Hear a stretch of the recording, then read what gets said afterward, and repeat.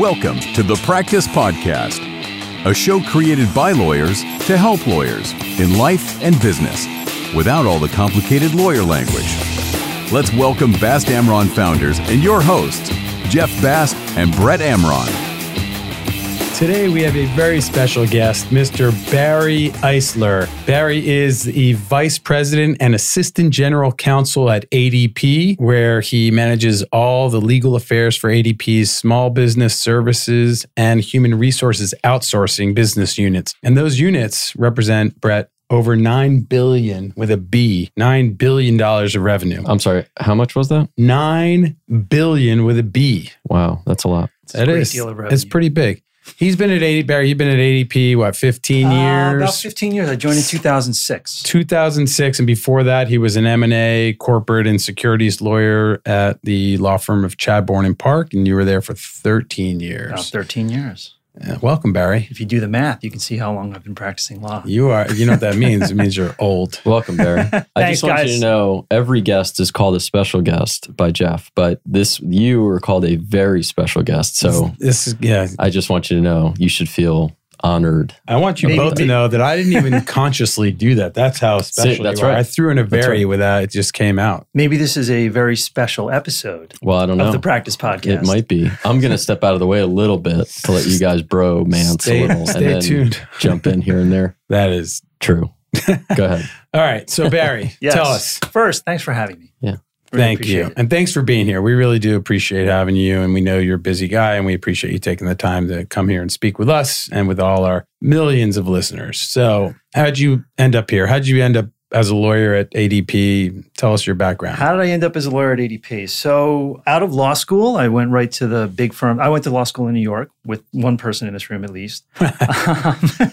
And I stayed in New York. Go Violets. Yeah, go Violets. I stayed in New York. I did the big firm thing. I went to Chadbourne & Park, where I was an M&A, securities, corporate lawyer. Did that for about 13 years. And then I made the move in-house when I joined ADP in 2006, as we mentioned. So, and how big is Chadbourne & Park? How big was that office? Chadbourne, that Or the office firm was in the probably office? about 200 or 300. I think the whole firm was about 350 or 400 people. They're not around anymore. I don't know where everybody went, but big chunks of that firm are at Norton Rose and Winston & Strawn. Right. But at that time, those are pretty big. It was a big firm. It had a long and storied history. And what was your practice there? I'm sorry if you said it already, but what was your practice? Mostly M&A, corporate and securities. Yeah. The group that I was with really represented kind of large institutional clients. So I did a lot of work for the same 5 or 6 kind of big conglomerate type clients. And then you went from Chadbourne & Park to ADP, or did you have a stop in between? No, directly to ADP. My first move, when I joined ADP, I was a corporate M&A and securities lawyer there as well. So it was a really smooth Natural transition as a substantive matter, right? My practice as a lawyer hardly changed at all because I'd been representing clients, not ADP, but clients like ADP in these same exact kinds of matters. So instead of working for a bunch of different companies and doing different deals in different industries, I was basically doing deals and helping with the securities work for just one client. And ADP, and this would have been ADP acquiring other businesses over the time? Yeah. A couple of dispositions, but mostly acquisitions. Wow. What was the size of the legal department back then when you joined? Do you know? That's a good question. It was probably about 120 or 130. That's like not a all large lawyers. That includes, staff and paralegals, stuff. compliance professionals. But that's a pretty decent sized law firm in and of itself. Yeah, exactly. I think we're at around 150 or 160 now. Lawyers or staff? No, like that would everyone. be the entire department. Okay. Wow. And so what made you make that change? 'Cause I think a lot of lawyers out there, we're trying to focus on what our listeners may be interested in, think about making that move and think about making the transition to either in-house or some other position. What was that experience like? Well, for you? it would be a better story if I told you that my dream all my life was to be an in-house lawyer, but that's not really how it played out. It was more like I was done with the big firm thing and like this was the skill set that I had. And like I think a lot of lawyers that have spent too much time at big firms started looking around and in-house looked attractive. And then it was kind of a stroke of luck when I found this role at ADP because it was such, like I said before, it was such a smooth transition in terms of the substance of my practice. Completely different environment, right? But the actual doing deals, doing securities work, doing corporate governance, it was all stuff I was already, an expert at. So I felt really confident making that move.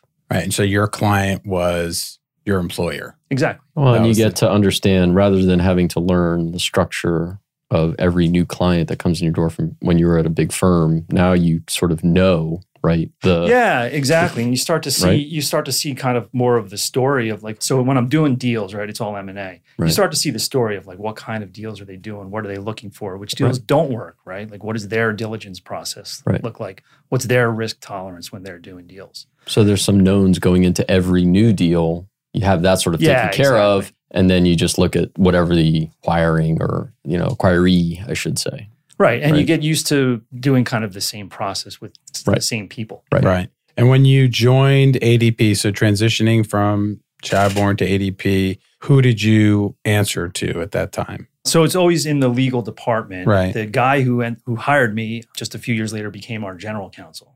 So I reported to him for a while. And then around that time is when I shifted because I'm not still really an M&A lawyer. Well, I'm still an M&A lawyer, but I don't practice M&A anymore. Right.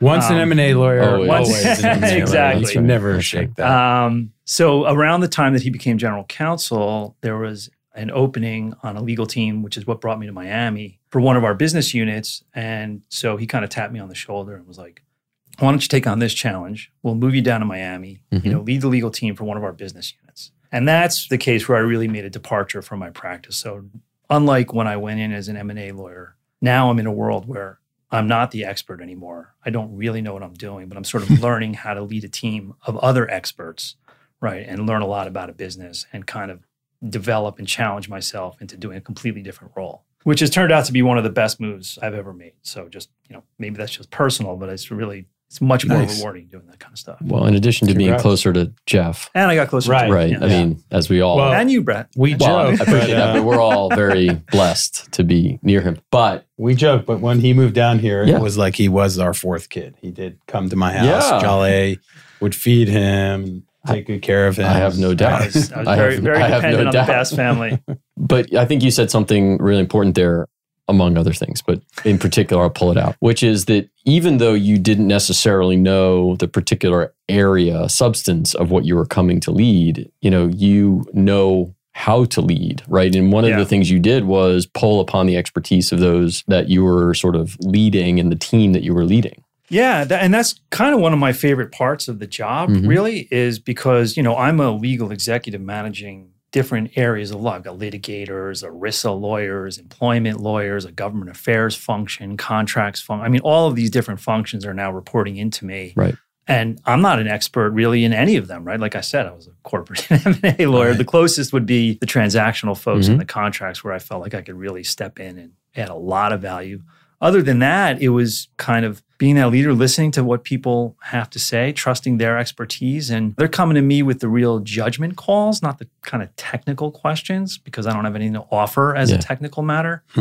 But when there are decisions that leak into the business side or affect the company's risk tolerance, that's where I could kind of add some value there. So in a sense, like these in-house, so we're talking about these experts you're talking about are in-house lawyers themselves. And they report to you, you're their client in a sense, but you internally have a client that's whoever the business person might be in the division or not? I don't know that. By the way, I should pause and just say that I don't speak for ADP. Okay, right? I'm speaking in my personal capacity, et cetera. Do you want to put that in a more serious voice, that text, tag, and title not included? Right? Yeah, exactly. A nice long disclaimer. Right. So I am speaking for myself personally and not in my capacity as Vice President and Assistant General Counsel at ADP. There you go. Is that better? That's very good. Well done. But yeah, no, I don't think it's fair to say that I was their client, right? And if you go back to the code of professional responsibility or whatever, an in-house lawyer's client is the corporation as an entity. Right. So I am not their client. Our business partners are not really their client. Your client is the corporation. And, maybe that's something you learned in law school or studied for the bar exam and have since forgotten. But I think for in-house lawyers, if you kind of keep that in the front of mind, it will answer a lot of questions and kind of guide you. So those folks who were experts and had their jobs, I'm their manager, but I really think of myself as their colleague, right? And we're working together to solve problems and deliver solutions for the business. So so it wouldn't be accurate to call me their client or even say the president of a business unit or a sales leader. Like they're not your client in any kind of individual capacity or even in their role in their title. You have the Right. larger obligation to the corporation as a whole. Right, but that corporation acts through representatives, Correct. right? And so somebody's acting on behalf of the corporation or making decisions. Because ultimately, Right. an in-house lawyer who's negotiating terms of a deal of some sort has to get client approval for some decisions, right? Yeah, absolutely. I mean, you can say client kind of little c informally. yeah, Yeah. okay, fair enough. Stakeholders, Right. another term people use. Right. Right.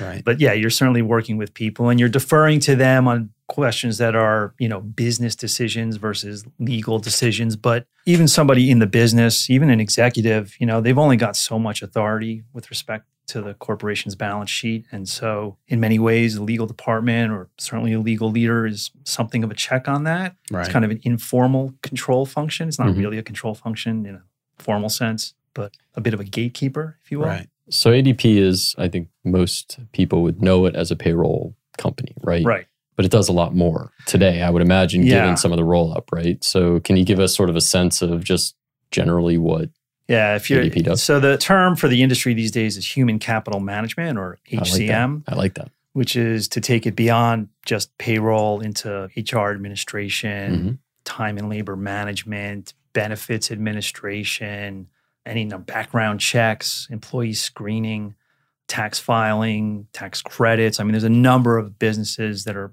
for the most part, adjacent to kind of the HR stack within Right. a corporation. And not even just big corporations, even small companies, small businesses. And that's ADP Total Source, is that right? Or ADP Total Source is one business with one business unit within ADP, and that's our professional employer organization.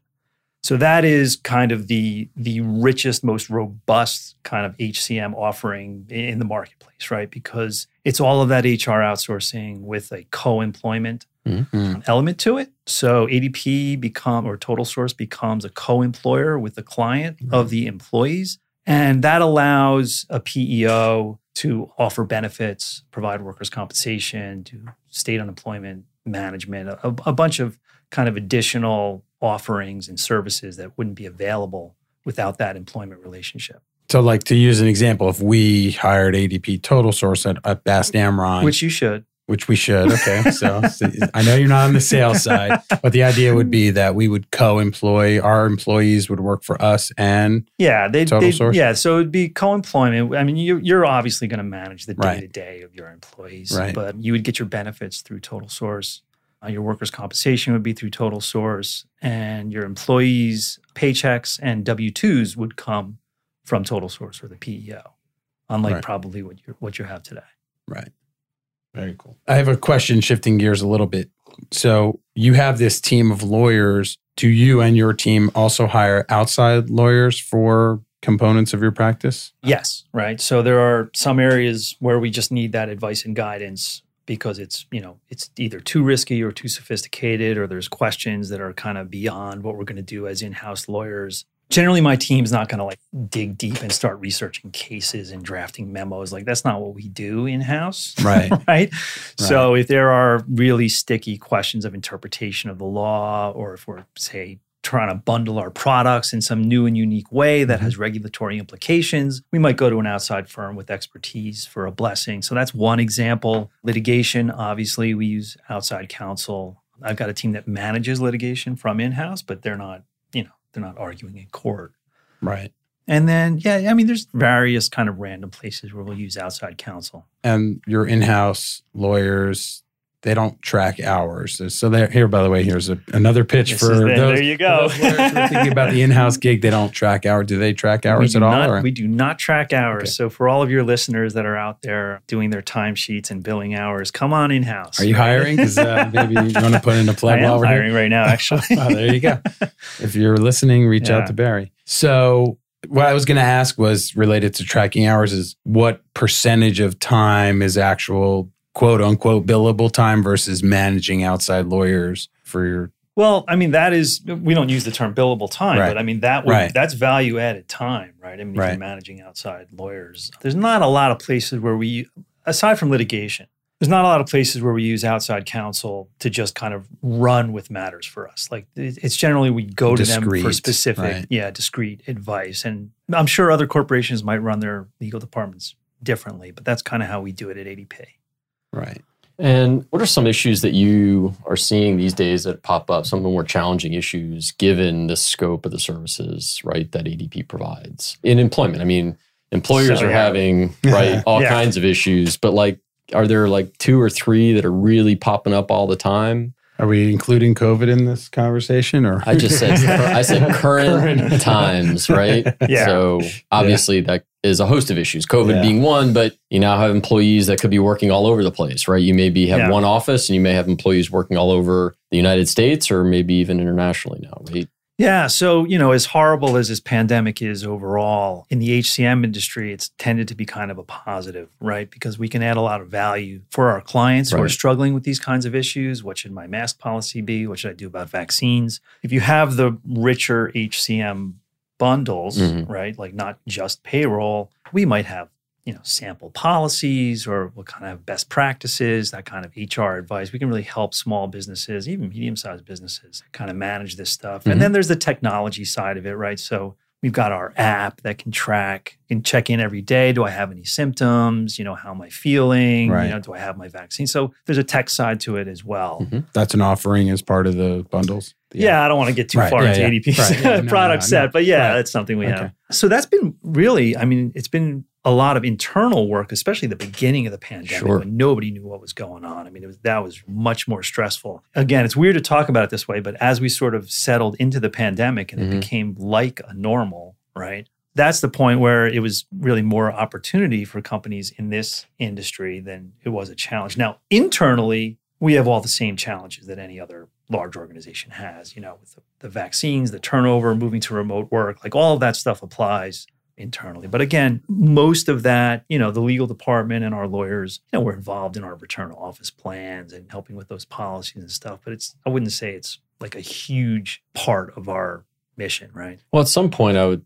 you went back to the beginning of the pandemic, right? As all of us were sitting around saying like, what is going to happen here? Nobody knew. Yeah. Shifting to, okay, so now what do we do? Do you guys sort of, at some point, when could you like target when you all internally at ADP were like, okay, so now we need to figure out what our clients need and how do we get moving in that direction? Yeah. So I don't want to speak for ADP, but we're in our transition back to the office. Like we're not going fully remote anytime soon, like some other companies have. And I actually forgot something, that a lot of the work for a company like ADP or others in our industry related to the pandemic was the government programs, right? So the Paycheck Protection Program was something that was run through payroll and was related to payroll. So obviously ADP had a big part to play there. A lot of work for the legal teams as we were kind of navigating this whole new area of law and a statute that was drafted, overnight, and dumped on the Small Business Administration, who had never administered anything like that before.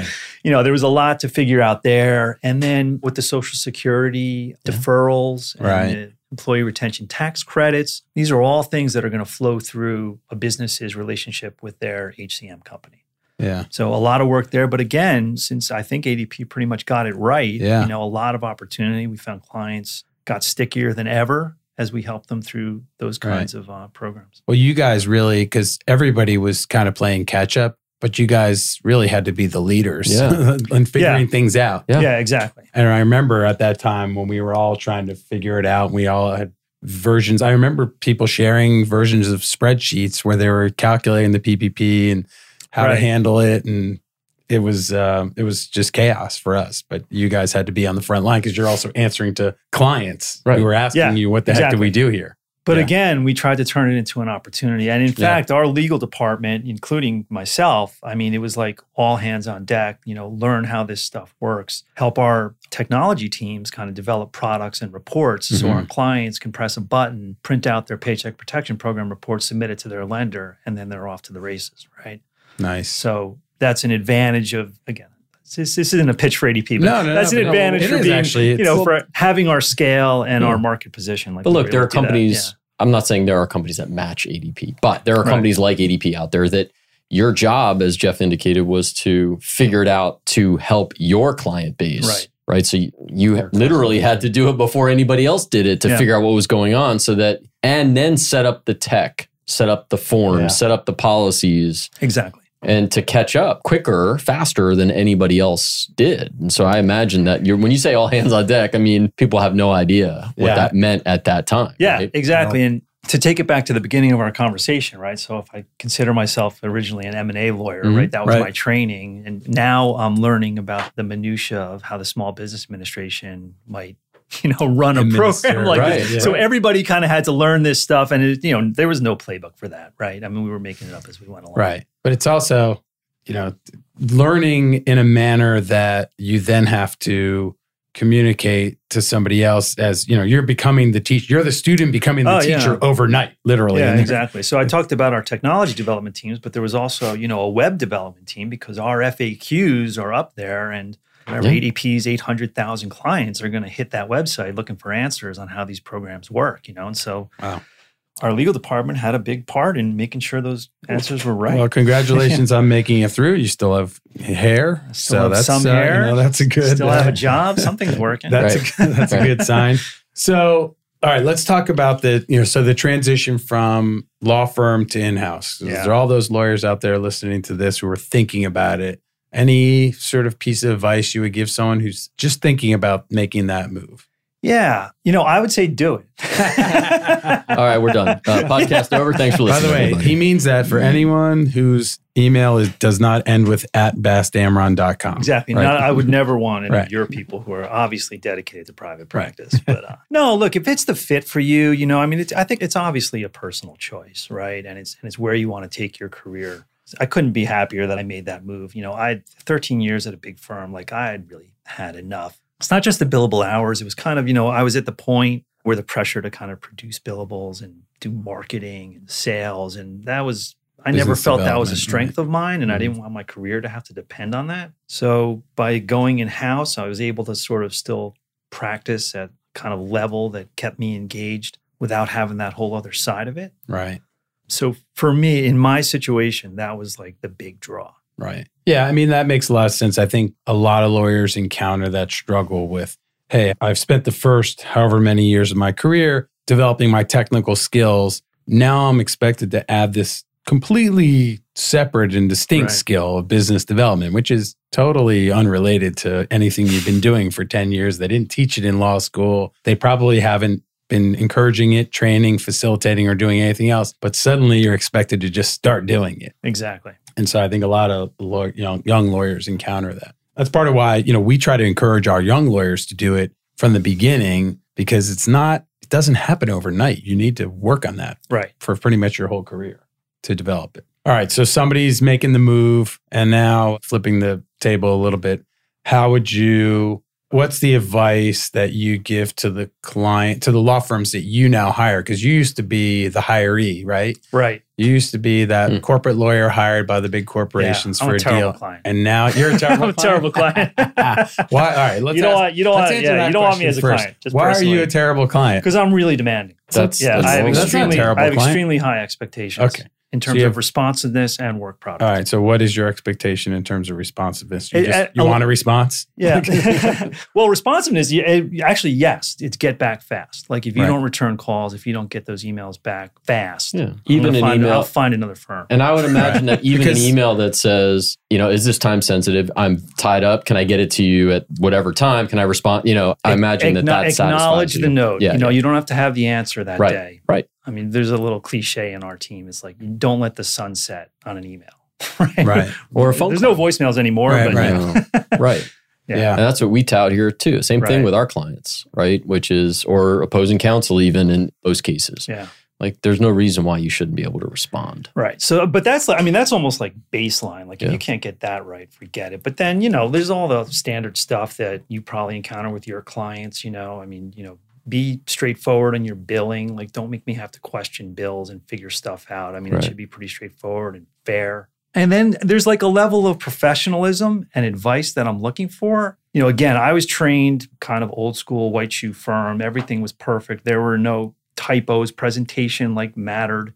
and everything was super tight and super professional. And that's kind of what I expect from my law firm. So if I see something that comes out the door and it looks a little half-assed to me, it really burns me. So that's why I say I'm a difficult client, right? I mean, well, I don't. maybe- I hear you're saying difficult, but I think those are kind of like you expect a response, Right. and you don't want messy work product, right? Yeah. And so oftentimes, I think what we've encountered both internally and externally, if you get something that is full of typos, it immediately has a suggestion of a lack of care, Right. right? And so then you start questioning the substance of the memo. Now the typos or whatever it is have Yeah. distracted from the actual content of the Exactly. memo, right? Yeah. I mean, it's a little old school, but you're right. I think it's an indicator of the kind of effort that went into the work, right? Right. But the other thing that's important, I think, is to get kind of actionable advice. There are lawyers out there that give kind of ivory tower answers to your questions, which What does that mean? What do you mean? they can ivory just be tower kind of answer? academic. Well, there is a case out there that says X, Y, Z. Right. Okay. Yeah, I need to get to the next step. So Right. what do other companies in a similar situation do when they're confronted with an issue presented in case XYZ? Well, the You know, Fifth like, Circuit Court of Appeals back in 1975 Right. ruled that, okay, that's Yeah. great. Thank you so much for that. But tell me how that helps Exactly. me and what can I do? what Right? action That's can I what you're take? looking for. Exactly. How am I Practical going to? Because that's how I have to talk to my Sure. business stakeholders. They Right. don't want to hear about a case in the Fifth Circuit from 1972. They They just want want to to know, can I or can I can not? I or Right, can't I? right, Right. right. Yeah. So I mean, I imagine that's a struggle for a lot of lawyers. Don't appreciate that that's what they're doing. I think sometimes we'll lose the forest for the trees. Right. And say, look, what our client wants is just an answer to a question. Can I do this or can I not do this? And if the answer is not so clear, then tell me the risks and the Right. the possible risks, Exactly. and I can make an informed decision. So we're trying to make our clients. It may not be a yes or no. It may be you might be able to, but let me tell you the risks if you do and the rewards if you or the risks if you don't, right? Right. Like give me both Exactly. sides. But I think that's what you want. Then let you make an informed decision. I mean, as we're the trying to client. solve a problem, Yeah, right? It's not right. a law school exam. Right.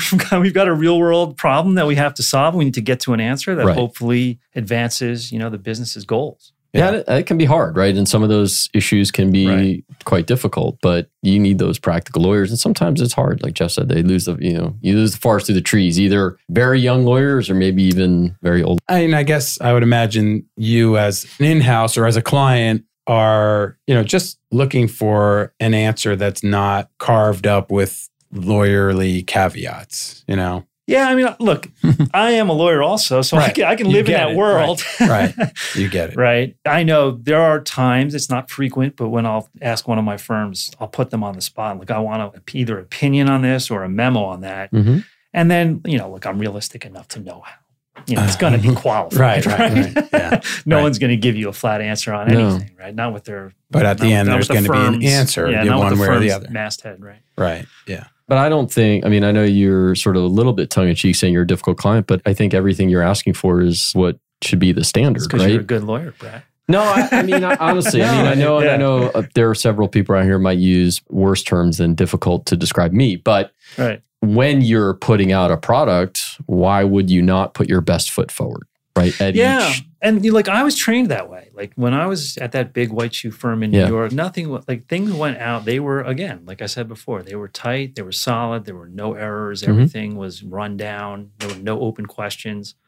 So I kind of expect that when I'm paying those kind of fees. sure. Right. Right. So Right. setting aside your expectations, do you think that there has been a general decline on, the quality of work out there? Do people tend to be sloppier? And here's why I ask that is because I think we are a little looser now because our primary mode of communication is either email or even worse, Right. text. And there's typos and it's not like traditional language anymore, so we're a little bit more flexible. Yeah, look, the stick isn't inserted that far, right? different media have different levels yeah. of formality. Right.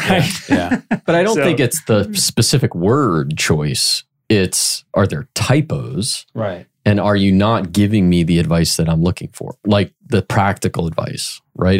You could type a text and use shorthand for TXT. Right, right. That's okay. I'm Right. speaking for you, but for me, that would be okay. Right. But if you're putting it into a document, yeah, you can't use that. But I'm not looking for big words. Like I don't need all the big fancy words. Just give me the right words in the right spot. Clarity. Right. And make sure that it's clean, you know? Yeah. Yeah. And look, there are, like you said, there's emails and texts, and it's a different standard, right? I mean, it's depending how you're communicating. But the principle holds, right? Like however you're communicating, even if it's somewhat informally, at least have your ducks in a row, get it right, be clear. I mean, these are basic things you learned in lawyering, right?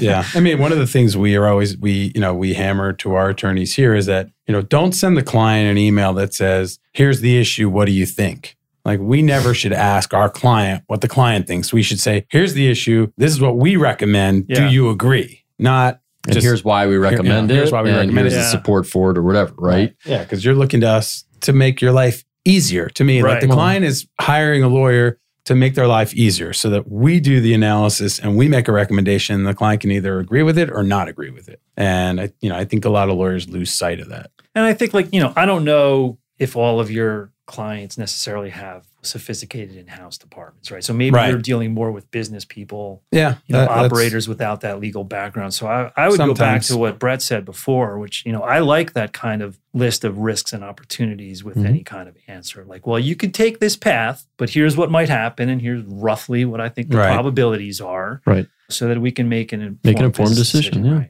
Because, at a bigger corporation, they've got people like me and my team that can evaluate that kind of advice, right? What kind of billing practices cause you to change horses in the middle of a case? What are we talking about just generally? Opaque billing.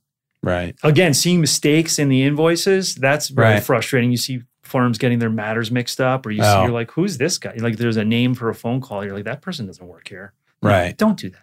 Right. Don't bill me for somebody else's time. If you're sending me a bill for thousands of dollars or tens of thousands of dollars or perhaps more, like just come on. Like get that part right. Yeah. Get that part right. Yeah. We also have a rule internally that is the client should never learn about something we did from the bill. Right. Good rule. Yeah. That's a very good rule. Not be they did a memo. I never saw a memo. They're billing me for it. All right. Good stuff. Barry, any parting thoughts? Besides, everyone should be sending their resumes to you. Not everyone. Not everyone, only the qualified folks. Okay. So I think we're going to have Barry back to talk about Jeff's law school years, the lost years in law school. Sorry, we're out of time today. Gotta go. We'll have you back. We'll have you back. Thanks, guys. I really appreciate it. It was fun. Yeah, we really enjoyed having you. If you like this episode, please give us a 5-star review. Follow us, share us with your friends and family. And if you want to hear about any topic on a future podcast or you're interested in being a guest, please reach out to us. Thanks, Nelson. Thank you, Nelson. Thank you, Barry. Thanks, Barry. Thanks, man. For more information on this show and other resources, visit fastamron.com and connect with us on LinkedIn, Facebook, and Instagram @FastAmron.